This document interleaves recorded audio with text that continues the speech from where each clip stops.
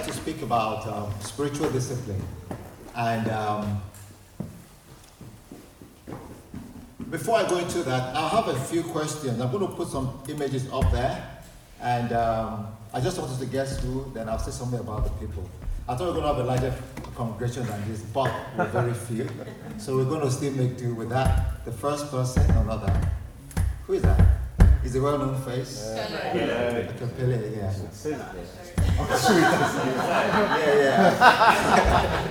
Yeah.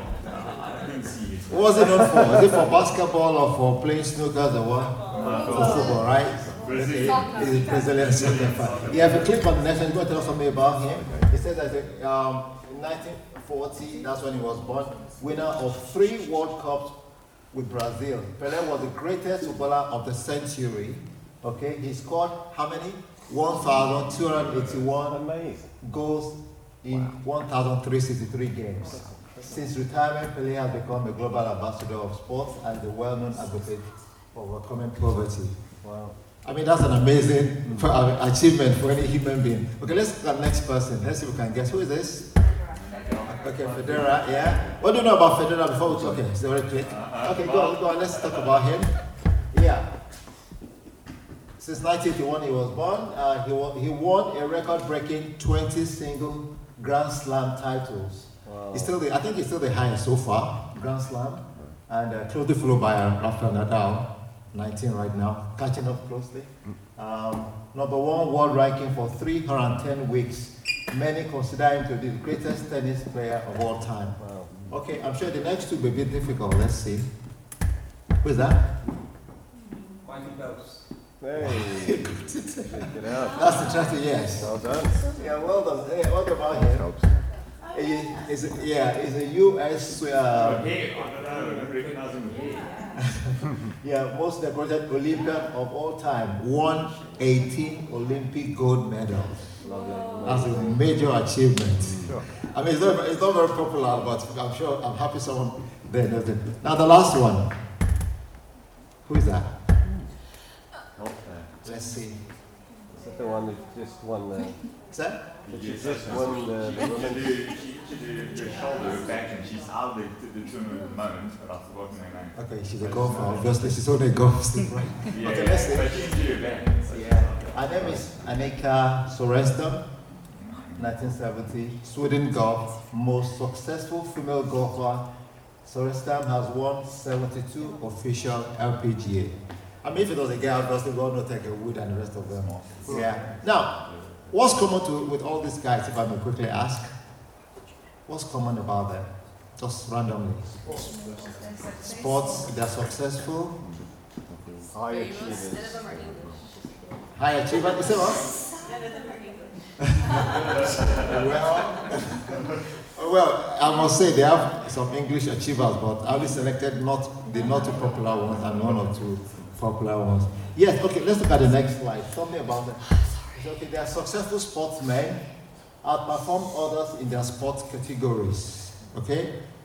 They consistently achieve success, they are famous, they are rich, they won many trophies, medals, accolades, the best in their career. And they didn't achieve this by just living like everyone like them. They worked hard, they were disciplined, they decided to push harder than the rest of them. Like I said earlier on, I just want to talk about spiritual discipline. And the next slide, please. Spiritual discipline. And the Bible, let's open our Bibles to Philippians 2. I'll just read from the screen there. It says, therefore, my friends, therefore, my friends, my dear friends, as you have always obeyed, not only in my presence, but now much more in my absence, continue to work out your salvation with fear and trembling, for it is God who works in you to will and to act in order to fulfill his good purpose. That passage is talking about working out our salvation with fear and trembling. I know it's not very often we get to talk to ourselves about, fear and trembling. It says here, no salvation can be earned by works. So you might be wondering why I'm saying work out your salvation. We can't earn our salvation, okay? It is by our work. John 3:16 says, okay, I didn't put the passage there. For God so loved the world, He gave His only one begotten Son, that whoever believes will be saved. Okay, so that is, we got our salvation, not by our works, but it says that we need to expression of your salvation in spiritual growth and development. That's what he's talking about, working out our salvation with fear and trembling. We need to express our salvation in spiritual growth and development. This requires work, it requires discipline. It's not just once saved, always saved. It's not just a gift that we get and it's just there. Okay, salvation is not a gift received once for all. It's an ongoing active process of perseverance, humble service, spiritual growth, and being matured. All right?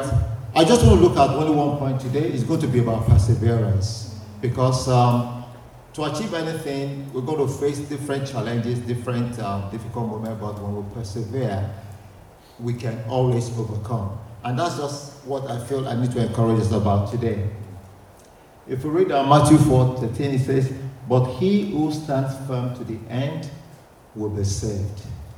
When we stand firm to the end, when we persevere in our Christian faith, we will definitely be saved at the end of the day.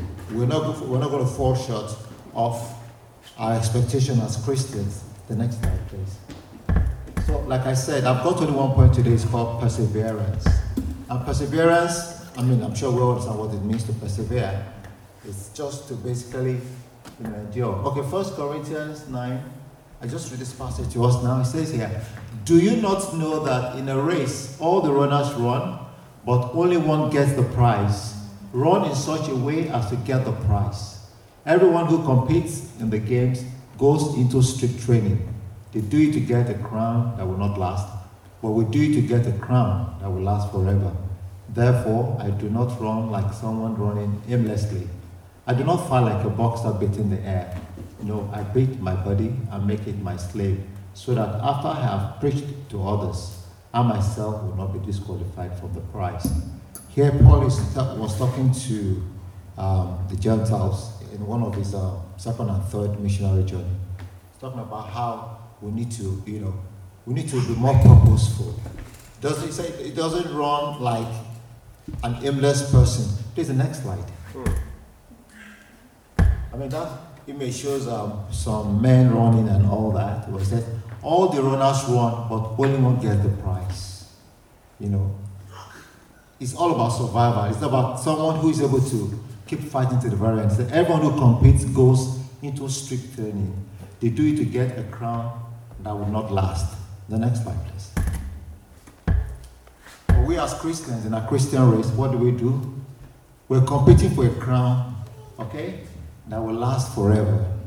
And a reference there is 1 Peter 5 verse 4.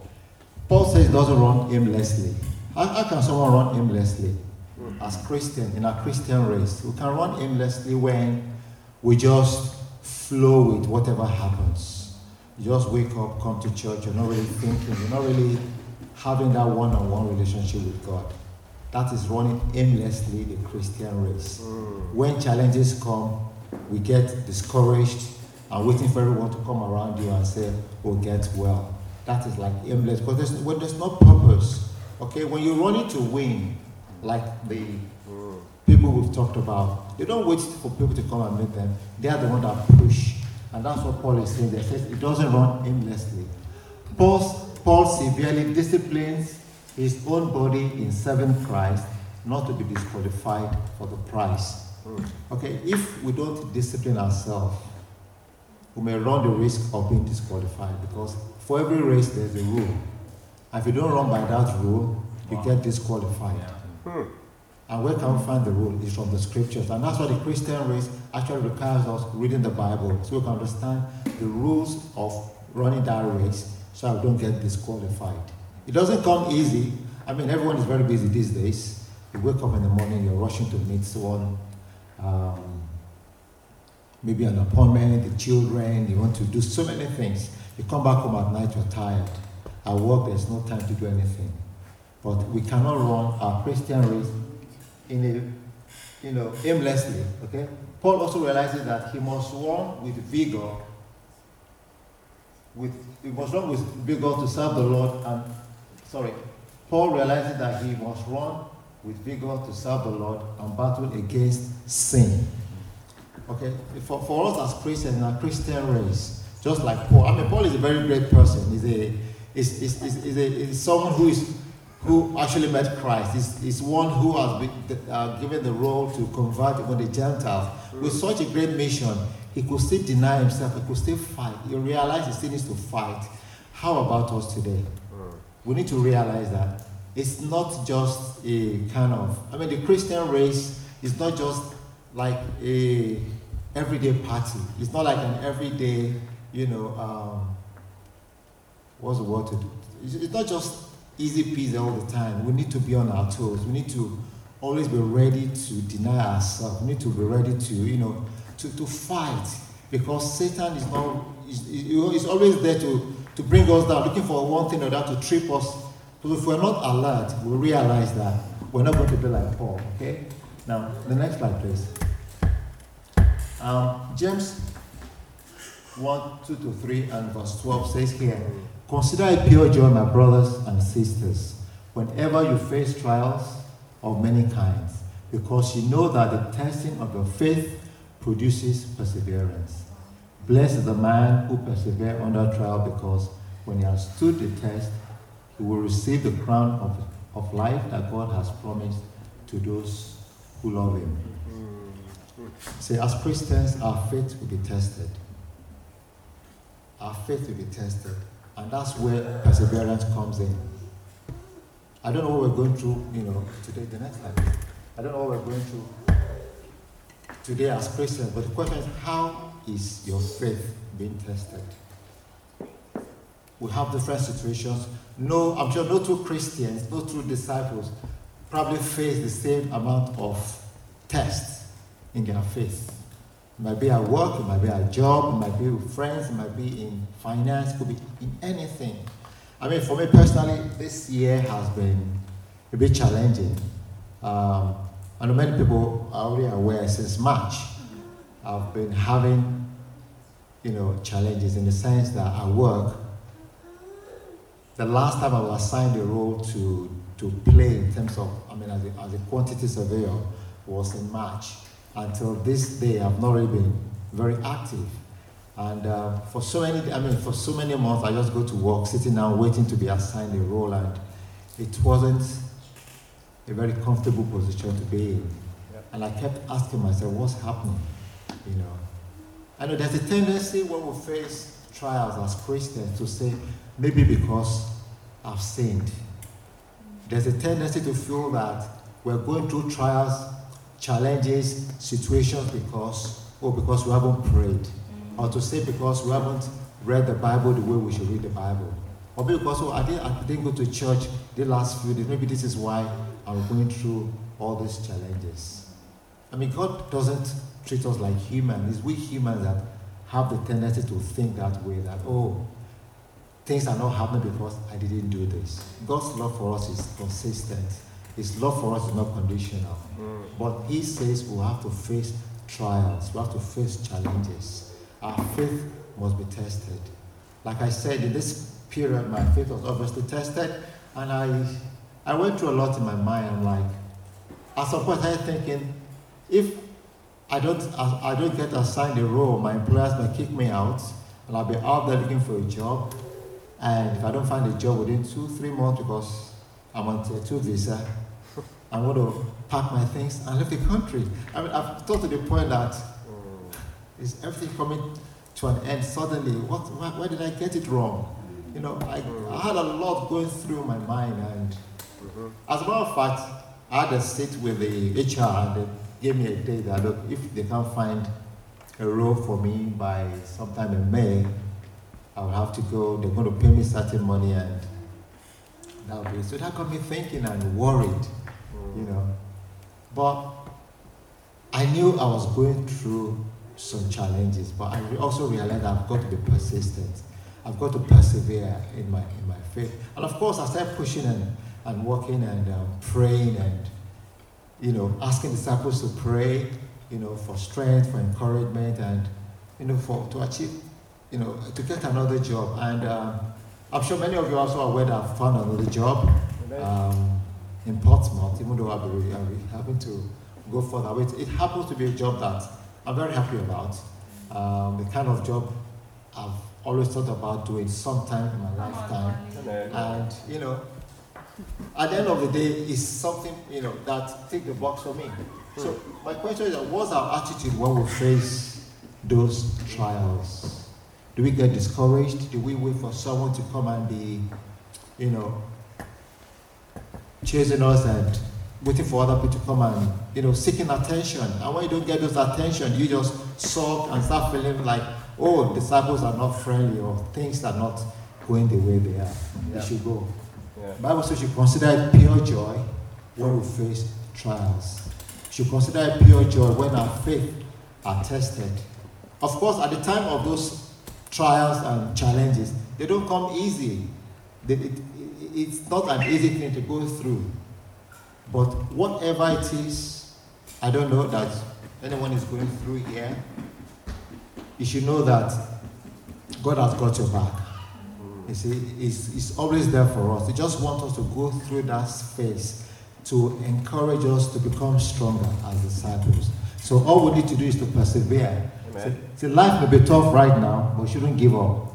Romans 5:3 says, rejoice in our suffering. Not rejoice about your suffering, but even when you're going through suffering, when you're going through things that we don't expect, it says we should rejoice. Because at the end of the day, when you persevere, there'll be a lot to benefit if we don't give up. And a lot of people are probably giving up. Oh, God is not there for me, so why should I serve Him? Yep. God is not there when I need Him most. Why should I, come to church? I mean, many of you also are aware, I lost a brother not too long ago, and those are some of the, situations that will have made me feel like, come on, why are all those things happening? But we shouldn't give up. We should persevere because God is always there. Because in every suffering that we overcome, we become stronger. Our faith gets encouraged and gets strengthened. So whatever your situation, persevere because there's a crown waiting for us at the end of the day. I think the next one, 2 Timothy talked about, said, I have fought the good fight, I have finished the race, I have kept the faith. Now there is in store for me the crown of righteousness, which the Lord, the righteous judge, will award to me on that day. And not only to me, but also to all who have longed for his appearing. I mean, the various sportsmen we showed earlier on, they've all achieved different accolades, different achievements. But we're made to understand that those are things or prizes that will never last. Some people get broke after having all the wealth and all the achievements, because those are worldly wealth that don't last forever. Right. But in Christian race, we're running a race where we're aiming to get a treasure, a crown of glory that will last forever. Not only on this earth, but even after. So we should persevere, because like Paul, he says he has run the race. Paul went through the race and he survived. And if he is able to do that, we should be able to say yes at the end of our time here, that we have also run the race and we have overcome. Take the next one, please. The next one. So we'll talk about the communion. All right? Amen. Yeah. So, like I said later, so Paul is able to look back and declare that I have fought the good fight and I've kept the faith because he persevered. Okay, before we take the communion, I just want to also have this to take a moment to think about it. Those little challenges we're going through, how are we, facing it? Are we getting discouraged or are we persevering? Are we thinking like Paul that someday want to look back and say, yes, I have also overcome? So like Paul will be able to finish the Christian race if we don't give up. Okay? Let's think about how can we grow in our faith and remain strong in the face of trials through spiritual discipline. So I'm going to pray for the bread and wine now and the fast wine. Let's pray. Our dear Father, we thank you, God, for this morning. Thank you for Jesus who died and gave up his body and his blood to cleanse us and help us have a relationship with him. As we take the bread this morning, help us, Father, Lord, to be encouraged and persevere in our daily life, because the Christian race obviously is not easy, but when we persevere to the very end, you promised us the crown. I pray, God, that I will be there for one another and encourage each other. In Jesus' name.